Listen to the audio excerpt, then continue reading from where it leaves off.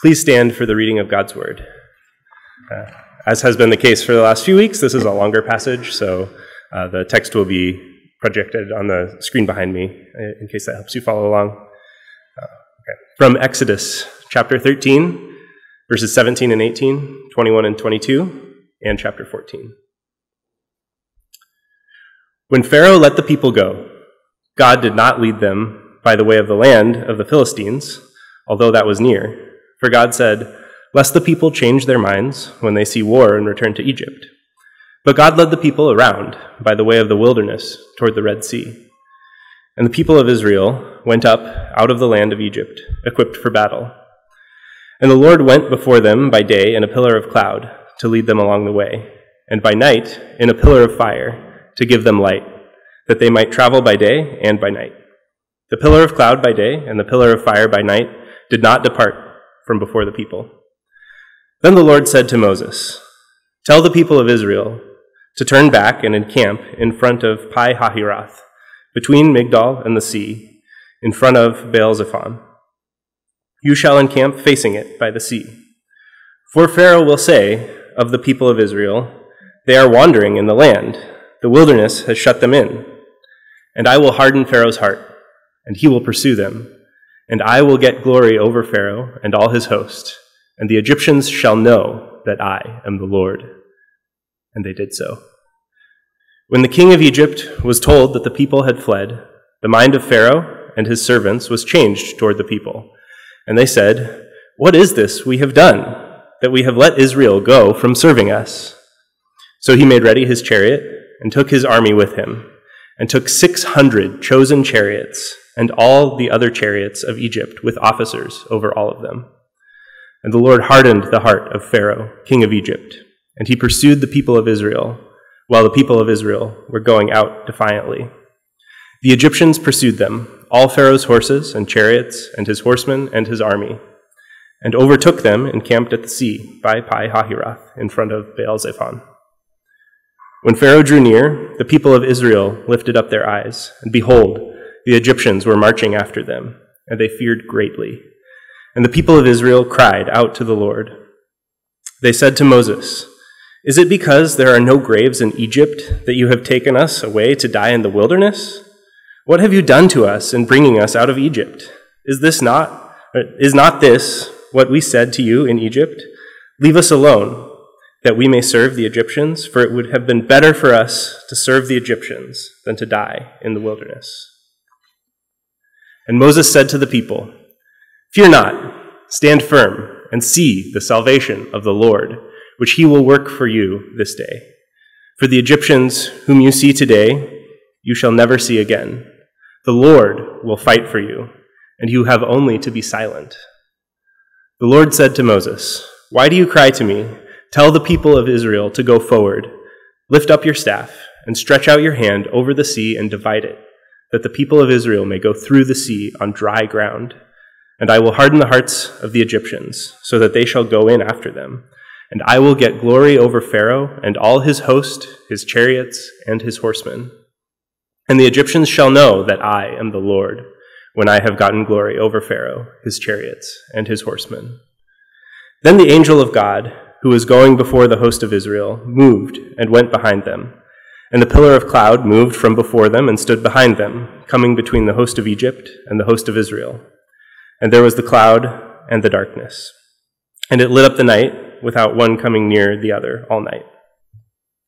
Then Moses stretched out his hand over the sea, and the Lord drove the sea back by a strong east wind all night, and made the sea dry land, and the waters were divided. And the people of Israel went into the midst of the sea on dry ground, the waters being a wall to them on their right hand and on their left. The Egyptians pursued and went in after them into the midst of the sea, all Pharaoh's horses, his chariots, and his horsemen. And in the morning watch, the Lord in the pillar of fire and of cloud looked down on the Egyptian forces and threw the Egyptian forces into a panic, clogging their chariot wheels so that they drove heavily. And the Egyptians said, "Let us flee from before Israel, for the Lord fights for them against the Egyptians." Then the Lord said to Moses, "Stretch out your hand over the sea, that the water may come back upon the Egyptians, upon their chariots, and upon their horsemen. So Moses stretched out his hand over the sea, and the sea returned to its normal course when the morning appeared. And as the Egyptians fled into it, the Lord threw the Egyptians into the midst of the sea. The waters returned and covered the chariots and the horsemen, and all of the host of Pharaoh that had followed them into the sea, not one of them remained. But the people of Israel walked on dry ground through the sea, the waters being a wall to them on their right hand and on their left. Thus the Lord saved Israel that day from the hand of the Egyptians, and Israel saw the Egyptians dead on the seashore. Israel saw the great power that the Lord used against the Egyptians. So the people feared the Lord, and they believed in the Lord and in his servant Moses. This is the word of God for the people of God. Thanks be to God. You may be seated. Well, good morning and welcome again. I'm Travis, I'm the pastor here. Thanks for being with us today, particularly if you are visiting for one reason or another. Glad to have you with us. We've got some friends from Philly in the house. Welcome to you all as well. If you're just visiting, if you're just moving to town, just passing through, glad to have you with us in the presence of God and his people this morning.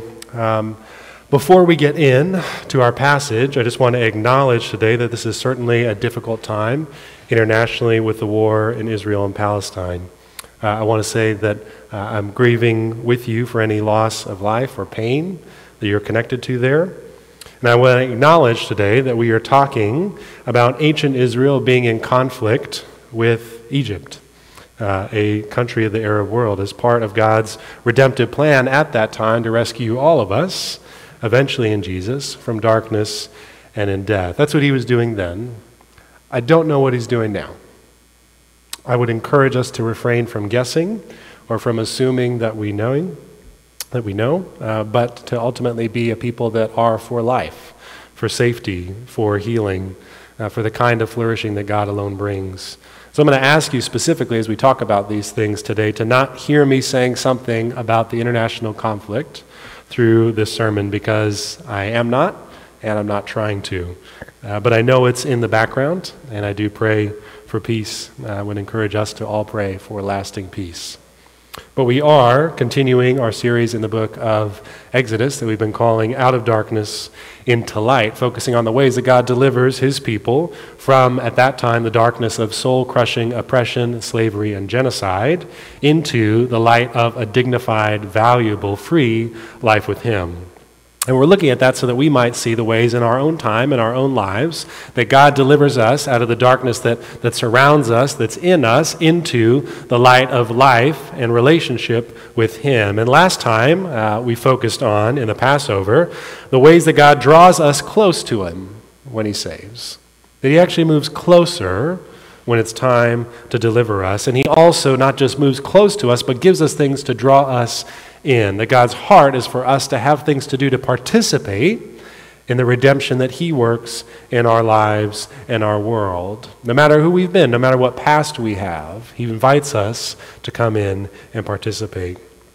And this week we're looking at the first steps that Israel takes outside of slavery. The first things that they do when they are a free people, walking now in the light of the freedom that God has given them, and they are troubled steps. This is a difficult first few weeks and days for them, but we're going to see the ways that God continues to step in for them time and again over these next few weeks amidst some challenges. And they're challenges that this week in particular, the text says explicitly that God brought their way.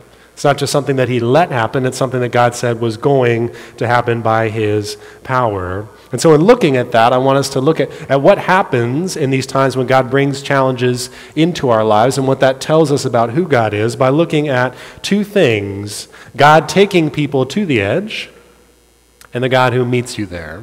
So that's the two things we'll talk about through this text, is the God who takes you to the edge and the God who meets you there. Before we do that, let me invite you to bow your heads and pray with me. Let's ask God to fill up our hearts and our time as we open his word.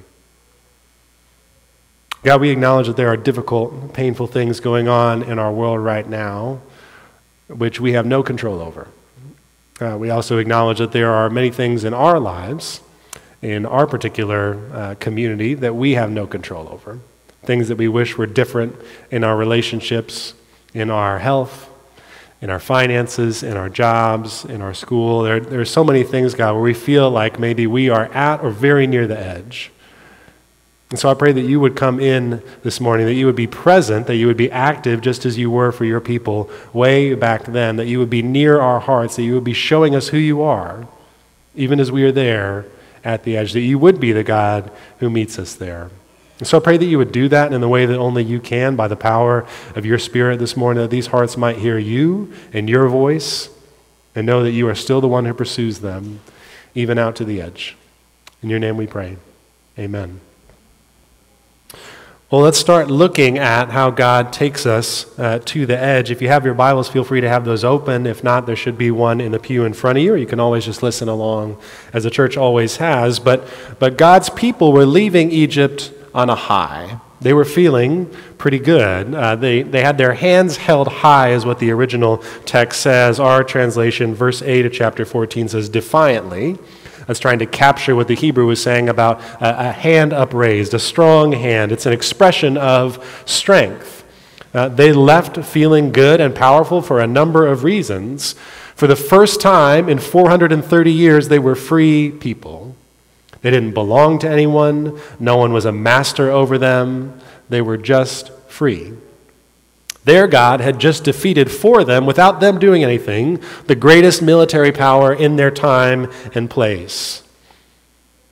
God's spoken dignity to them as these newly freed slaves. He doesn't just set them free and say, there you go, don't want to see any more, you're welcome. He engages with them in relationship. He speaks dignity to them in the Passover, again, inviting them to be part of, to participate in the deliverance that he was working for them. Not to be observers, but to be participants, to have a part to play. And on top of all of that, the text says that the Egyptians were sending them out with wealth, with gold, with treasures, just as God has promised. These are things that would make you feel very good about life. Dramatic, positive changes in your world. And yet God leads them fairly quickly from that hands held high moment back to challenge. Back to the edge of themselves, because Egypt, the enemy that they thought was gone, was forgotten, had been put down completely, now comes back into view in a terrifying way, trying to hunt them down in the wilderness. They're not in their homes anymore. They don't know where they are. They're not familiar with this place. It would be incredibly stressful for them. And it's a test that God says he's not just going to let happen, but verse 4, he's going to make it happen. He's going to harden Pharaoh's heart so that Pharaoh does this exact thing, so that Israel be pushed literally to the edge of the sea and maybe to the edge of their wits. Why would God do that? Why does he lead them into an amazing thing, give them this spiritual high, and then right on the other side of that, lead them back to something super stressful? He does it for at least two reasons that we're going to talk about this morning. The first of which he makes very clear in the text, and we'll spend our time on that first one at this point, and we'll get to the second point, to the other one in the second point. But the first reason that God leads his people, the text says, to the edge of themselves, the reason he leads Pharaoh to hunt them down with the full power of his remaining army and ultimately be defeated in that, the text says, verse 4 and verse 18, is so that the Egyptians will know that he is the Lord, when he has gotten glory over Pharaoh, his chariots, and his horsemen. That's why he's going to do this. Part of their stress, part of their going to the edge of themselves is actually not about them. It's not about them. It's about Egypt. God's letting his people be stressed and challenged for the sake of someone else. It's not about them. And sometimes that's important for us to hear in our Christian lives, that sometimes the stress and the difficulty that you are facing is not about you. You're in it, it's hard, it's painful, it's stressful, and it may not be about you. God's doing this not so that Israel would know him. Israel has already known him. He's doing this, the text says, so that Egypt, those that he has just spent time dismantling their entire society and oppressive power against his people, so that those people would know him. so that someone else might have relationship with him too, even if that meant stress for his people. He still wants to know those people, those oppressive people, those mean people, those cruel people, those distant people. Even in their brokenness, God is still thinking about them. He's just spent all this time teaching them painful lessons about who he is when you are oppressive and unjust, and yet he is still thinking about them. He hasn't just written them off. He hasn't just pushed them away. He still sees a future for them, even though they've gotten everything wrong. I mean, I could just stop there. Isn't that good news for you and I when our lives break down? When if you replay the tape of your life, you've been that person. You've been that selfish, unkind, rude, mean, difficult person. Even worse than that, when you have hurt others, when you've abused, whatever it is. Isn't it good news that God is still thinking about you when you are a mess? God's not waiting for you to be good people to start thinking about you. He still thinks about you when your life is wrong, when everything is going wrong. And because he's still thinking about them, he's going to do things to show them fully who he is. But to do that, he's going to have to do something difficult with them. Not just with Israel. He's going to have to take away the very last pieces of the things in their life that made them comfortable and powerful. He has to show them in a difficult way, leading them to the edge of themselves as a society, taking away their remaining political power, their remaining military power, that he is God. That's what he's doing here. The last remnant of comfort and control left after their economic collapse, after ecological disaster, after widespread disease and death, God is going to take away the last thing that they would hold on to. The last sense of pride, the last sense of power and control, that we still have this military. We can still do these things. We still say what happens in our lives. We are still in control. Even though we've lost all these other things. God's going to show them who he is by taking away the very last things that they would have held on to as comforting and powerful. Sometimes this is what God does in our lives. He shows us who he is by taking away what has been powerful and comforting to you in your world. He takes it away. Possibly even the very last thing that feels comforting in your life. Sometimes he leads you into uncertainty and instability and even pain to show you who he is, but he intends to do that not to hurt you, but so that you might have something more in knowing him. He wants you to know him. And whatever is in the way of you knowing him, whether that's your health, whether that's a relationship, whether that's money, whether that's status, whether that's jobs or approval, whatever is in the way of you seeing what will ultimately make your life flourish and be on fire with the peace and the grace of God, he will, if it requires that, take that thing away. Not to punish you, but to meet you out there. To meet you in the darkness that you haven't recognized is actually darkness. In the emptiness that you haven't yet seen is empty. In the futility that you haven't recognized, you've just been spinning your wheels, trying to do the same things over and over again, getting the same result, which is not working. He wants to meet you out there. Because it's where you have to go if you're ever going to know him. Out there. Into the wilderness, at the edge of yourself, where things are not comfortable and you are not powerful and you are not in control.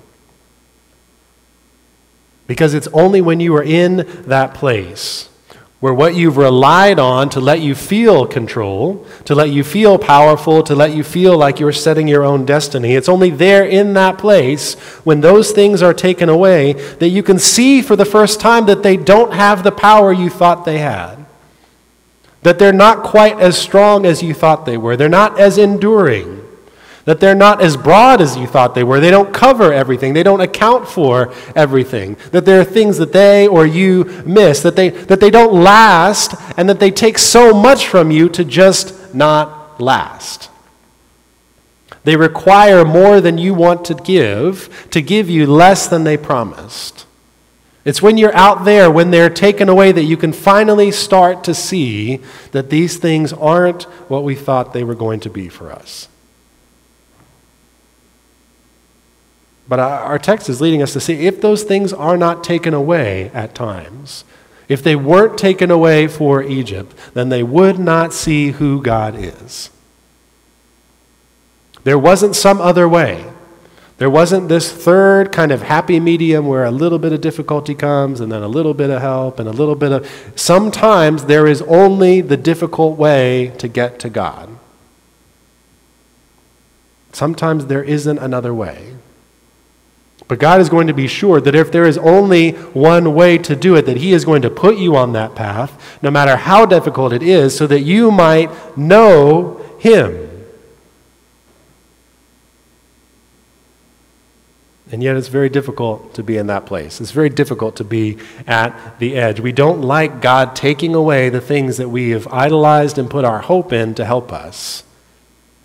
We don't want to be like Egypt. We don't want to be caught without an army, sitting in the ruins of a decimated society with no power and feeling like we have no future. We don't like that. Egypt would not have liked that. But to know God more fully, we have to step beyond. You have to go out there with Him, to the edge of what you have trusted in, that you might see maybe for the first time beyond the horizon of what you thought was possible. That there is a way in which God is changing your view of the world, that in holding on to these power structures, these controls, this sense of approval, this sense of identity, whatever it is, that you have made the spiritual world flat. And you feel like if you get to the edge of that flat world, just like sailors thought hundreds of years ago, that you would just fall off the edge, and God is trying to show you it is round. And what you have thought is the end is not the end. It keeps going. But you have to go to the edge to find that out. You have to go to the edge to be able to let go of the illusion and take hold of a much better truth, even though it hurts and even though it's scary. The good news of Exodus is that God will take you there. God doesn't wait for Pharaoh to say, yes, okay, I think I'm interested in that.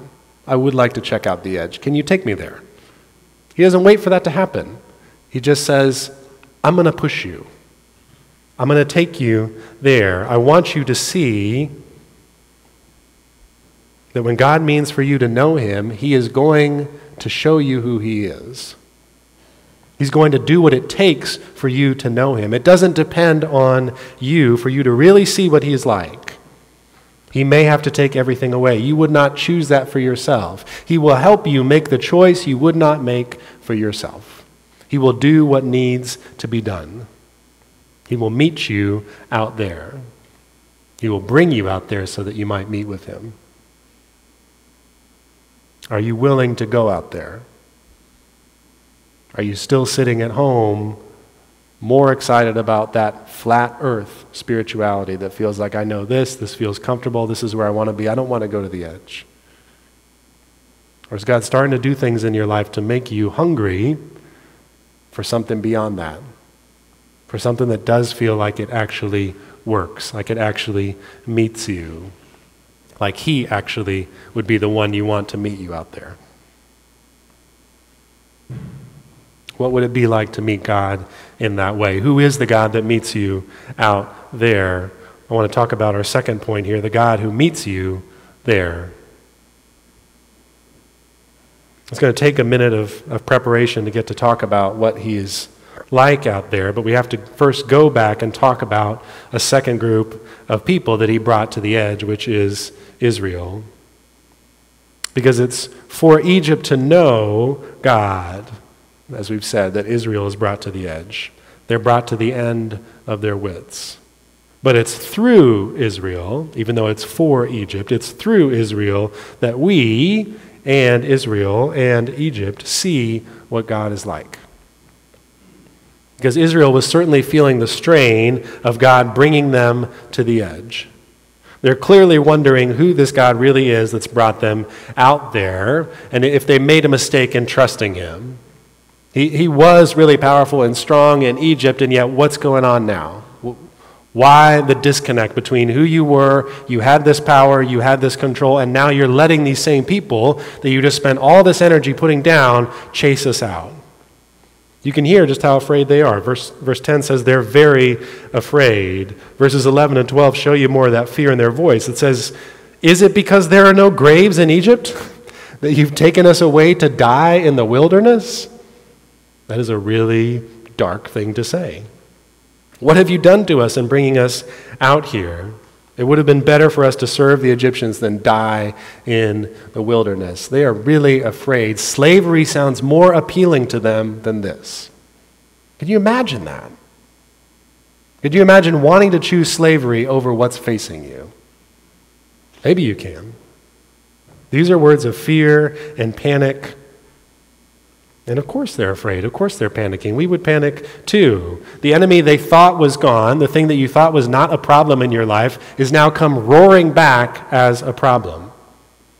And now they're not in their homes, they're somewhere strange. More than that, they've got their back to a sea that they can't cross with all their kids around them. Parents, if you think it's difficult on Sunday mornings with our kids in the pews, and it is, imagine the difficulty in your mind of thinking there's an army facing me and I have nowhere to go. You are panicking. You are not feeling good. They're not trained. They have nowhere to hide. They are recently freed, formerly enslaved people out in the open facing the world's greatest army at that time. You and I would be panicking. This is a time to panic, right? You now have permission to panic. That's the feeling that would come along with these things. They'd naturally be wondering, is God going to show up out here? Is he still that same God back there, out here in this new situation? Is he that saving God over here too? Is he still for us, or is he now going to let us down? Is it now going to turn out to be too good to be true? That's a lot of what happens in our lives when we run into things that we didn't expect. When we're hurting, when there is pain, we start to think, was this just all a big waste of time? I thought this is the God that you were, things were going well, or you helped me in times past, but what's going on now? Is it now the time that I find out you weren't who I thought you were? It's an honest wrestling. And they're doing more than wrestling. They're not just wondering. They're effectively saying, God, you're not that person. And maybe you've done that too. Maybe you've had that moment of saying, God, you are not who you said you were. This is not the way that things are supposed to go. You must not be that God, or this wouldn't have happened to me. Maybe you've been there. You've effectively said, God, you must not be God, or you wouldn't have let that come into my life. You wouldn't have taken that thing out of my life. You wouldn't have taken that person out of my life. You wouldn't have let me lose this. You wouldn't have let me make that decision or walk into this circumstance. You must not be good or loving or strong if this is happening to me. That is a very natural response to pain. The Psalms are full of that. I don't want you to hear me saying that you can't talk to God like that. Scripture says that is how you talk to God when these things are happening. You are real, you are raw, you're telling him what's on your heart. You're honest about these things. Even if that's saying that you feel like he's not there. There are plenty of Psalms that say, God, where are you? Why are you not here? These are ways that we can talk to God, even if it's to say, God, I don't think you are who you said you are.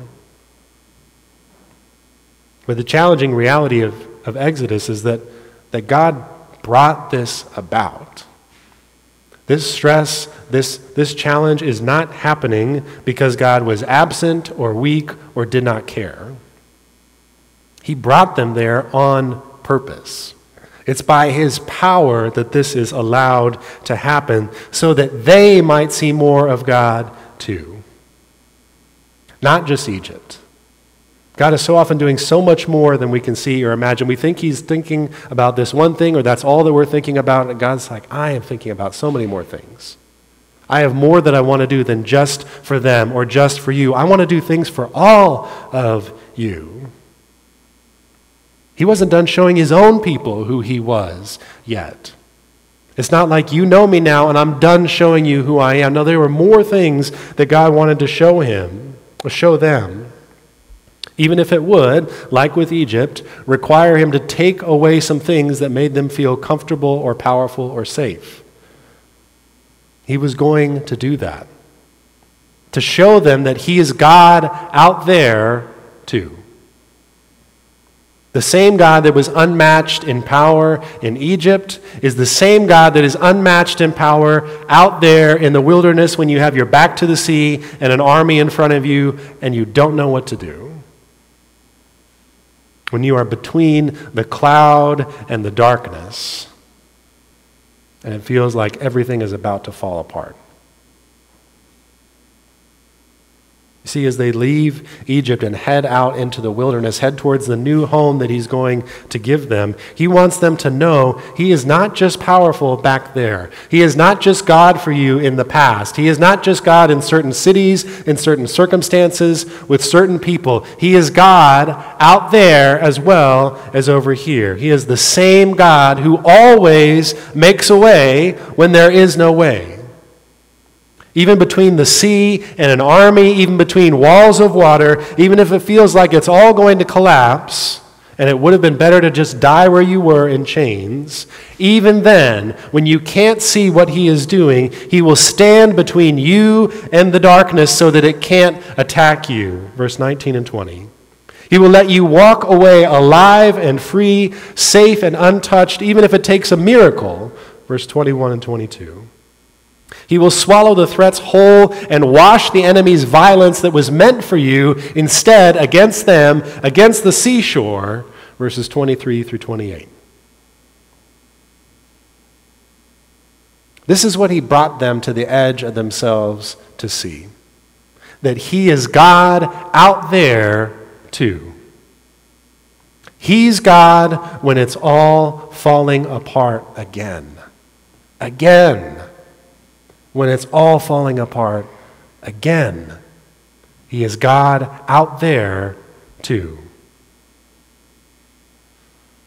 We might wonder for ourselves, if it's not an army and it's not death, if it's just me and my issues, if it's just me and my family and my friends and breakdown in those long-term relationships that I've really enjoyed, if it's just me and how things are going right now at school or at work, if it's just my sin even, my mistakes and my failures, if it really is just my own junk, will God be God for me out there too?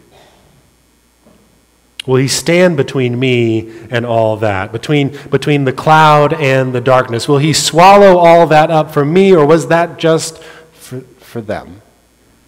Is that just for somebody else?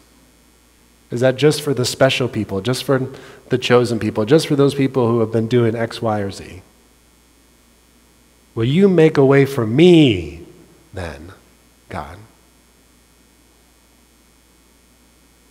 That's an honest question. That's a question that I've had many times, and you've probably had.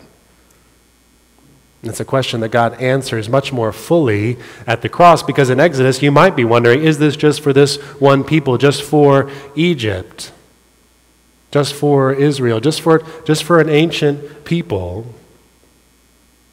But God's pointing towards something more, towards a greater exodus at the cross, where he's going to answer the question that we're asking, will you be there for me, with an emphatic yes, that yes, he will stand between you and your sin. Yes, he will swallow it whole when it's chasing you down. Yes, he will let you walk out alive, even when you have been living in the wrong, because he says, Isaiah 49, it would be too small a thing to only save one people. He intends to be God out there. Beyond these walls, beyond our city, beyond our country, through the whole world and down through time, he intends to be God out there, even to redeem oppressors. To change oppressors, to change those of us who have gotten it wrong. And the cross says he does that by taking himself to the edge. By taking our oppression on himself, letting it swallow him whole, letting it wash his body against the shore under God's judgment and justice, taking away all of his comforts, all the things that would make him feel safe and loved and powerful, so that our sin would die with him out there at the edge, rightly judged where it's wrong, and yet we who were wrong would live instead of die. Because the truth is, God takes you to the edge to show you in the cross he was always going to be there ahead of you. He was always going to go out there with you. Even in Exodus, they are not alone at the edge. He is with them at the edge. The angel and the pillar move in front of them. At no time is God intending to send you out to the edge by yourself. No, the cross shows us that he means to go there first. He means to go there in a final way, where the edge doesn't break you. It lets what is broken in you be taken off, changed and exchanged for something better, for knowing him. Because in Christ, God makes a way when to our eyes there is just no way. By going out there to the edge ahead of you, so that he would be God for us even out there. That's the God who meets you at the edge. The God who makes a way. And like in Exodus, all you have to do, like Moses says, verse 14, is be silent. To come to the edge of yourself, to let whatever you have leaned on as comfortable or powerful to save you on your own terms, to let it just be taken away. And to let him work on something new. To let him take away the illusion so that you can see the light, that he is God out there. He goes out there with you. He saves you at the edge by going to the edge himself. You don't have to be the power. Let him work. So by way of application, then, I want to encourage you to do two things in light of this God who meets us out there at the edge, even if he takes us there. And I want to encourage you to find the edge and to take hold. First, find the edge. Where is God bringing you to the edge in your life? Where are you bumping up against some things where you're starting to recognize that God might be at work in that? Where you're facing the erosion of something that's been powerful, comfortable, predictable in your life? What if that's the place that he wants to meet you? Not the place to run from. Our society is built around running away from pain, making things more comfortable, more controllable, more predictable, never having to be in a spot where you're hurting and can't change that. And God does not ultimately want us to hurt. The new heavens and the new earth are about the absence of that. But if it means holding on to you, if it means you knowing him, that he may take you to that place. Does he want to meet you there right now? Are you running from the very place that God most wants to meet with you? It's an incredibly hard thing, and I don't want to pretend like it's not, but does he want to meet you there? Ask him where he is in that thing, where you're feeling at the edge, what he may want to reveal to you about his power and grace. Find the edge. And second, take hold of this, that he is God out there. He is in control of this right now. He is in control of your past and your future. There's no time in which he stops being God. It may look very different to us. It may look very stressful and painful and crushing to us, but he is no less God there than he was back there. And he is only doing that to make a way, even for you. And if he is going to do it anyway, if all we have to do, like Moses says, is be silent and let him work, if he's going to do it anyway, why not enjoy that he is going to do it? It doesn't depend on you. Your worrying won't change it. You are free to worry. Your work won't change it. His work will. Why not take hold of and lean into the fact that he is going to be God out there? That he is going to address it in the way that he knows will lead to life for you and for them.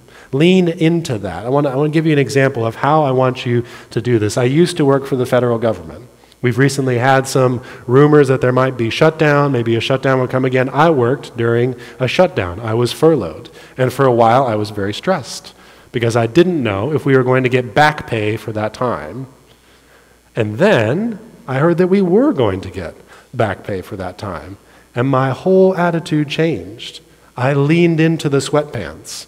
I got very comfortable thinking no matter what happens, they have committed to pay for the time that I am out. I can just be silent and let the Lord work. And so I want you to adopt a bit of a sweatpants theology, yes, to letting God work, to get comfortable in that, because he has made these promises in Scripture that he is going to do this for you. He is going to work. Can you get a little more comfortable in that? Lean into that in a little bit. In a small way this week. What's one small way that you could just lean into the fact that he is going to take care of it? Even if the only way you do that is to put it on a Post-it note that you read for 1 second and then think, I can't think more about that, it's too hard to believe. That's progress. Whatever the progress is towards getting comfortable, towards putting on the sweatpants of confidence in God, do that because he's going to be out there with you no matter what. Let's pray. We like to leave a little space for you to reflect in your own heart about what God's putting on your mind, on your heart through these things. Invite you maybe to thank God for being out there with you, for going out to the edge himself to meet you there. Or maybe confess the ways that you don't want that power, that comfort, that good thing, that control taken away, and that maybe you'd feel like slavery is better than this. Ask God to meet you out there. Let's pray.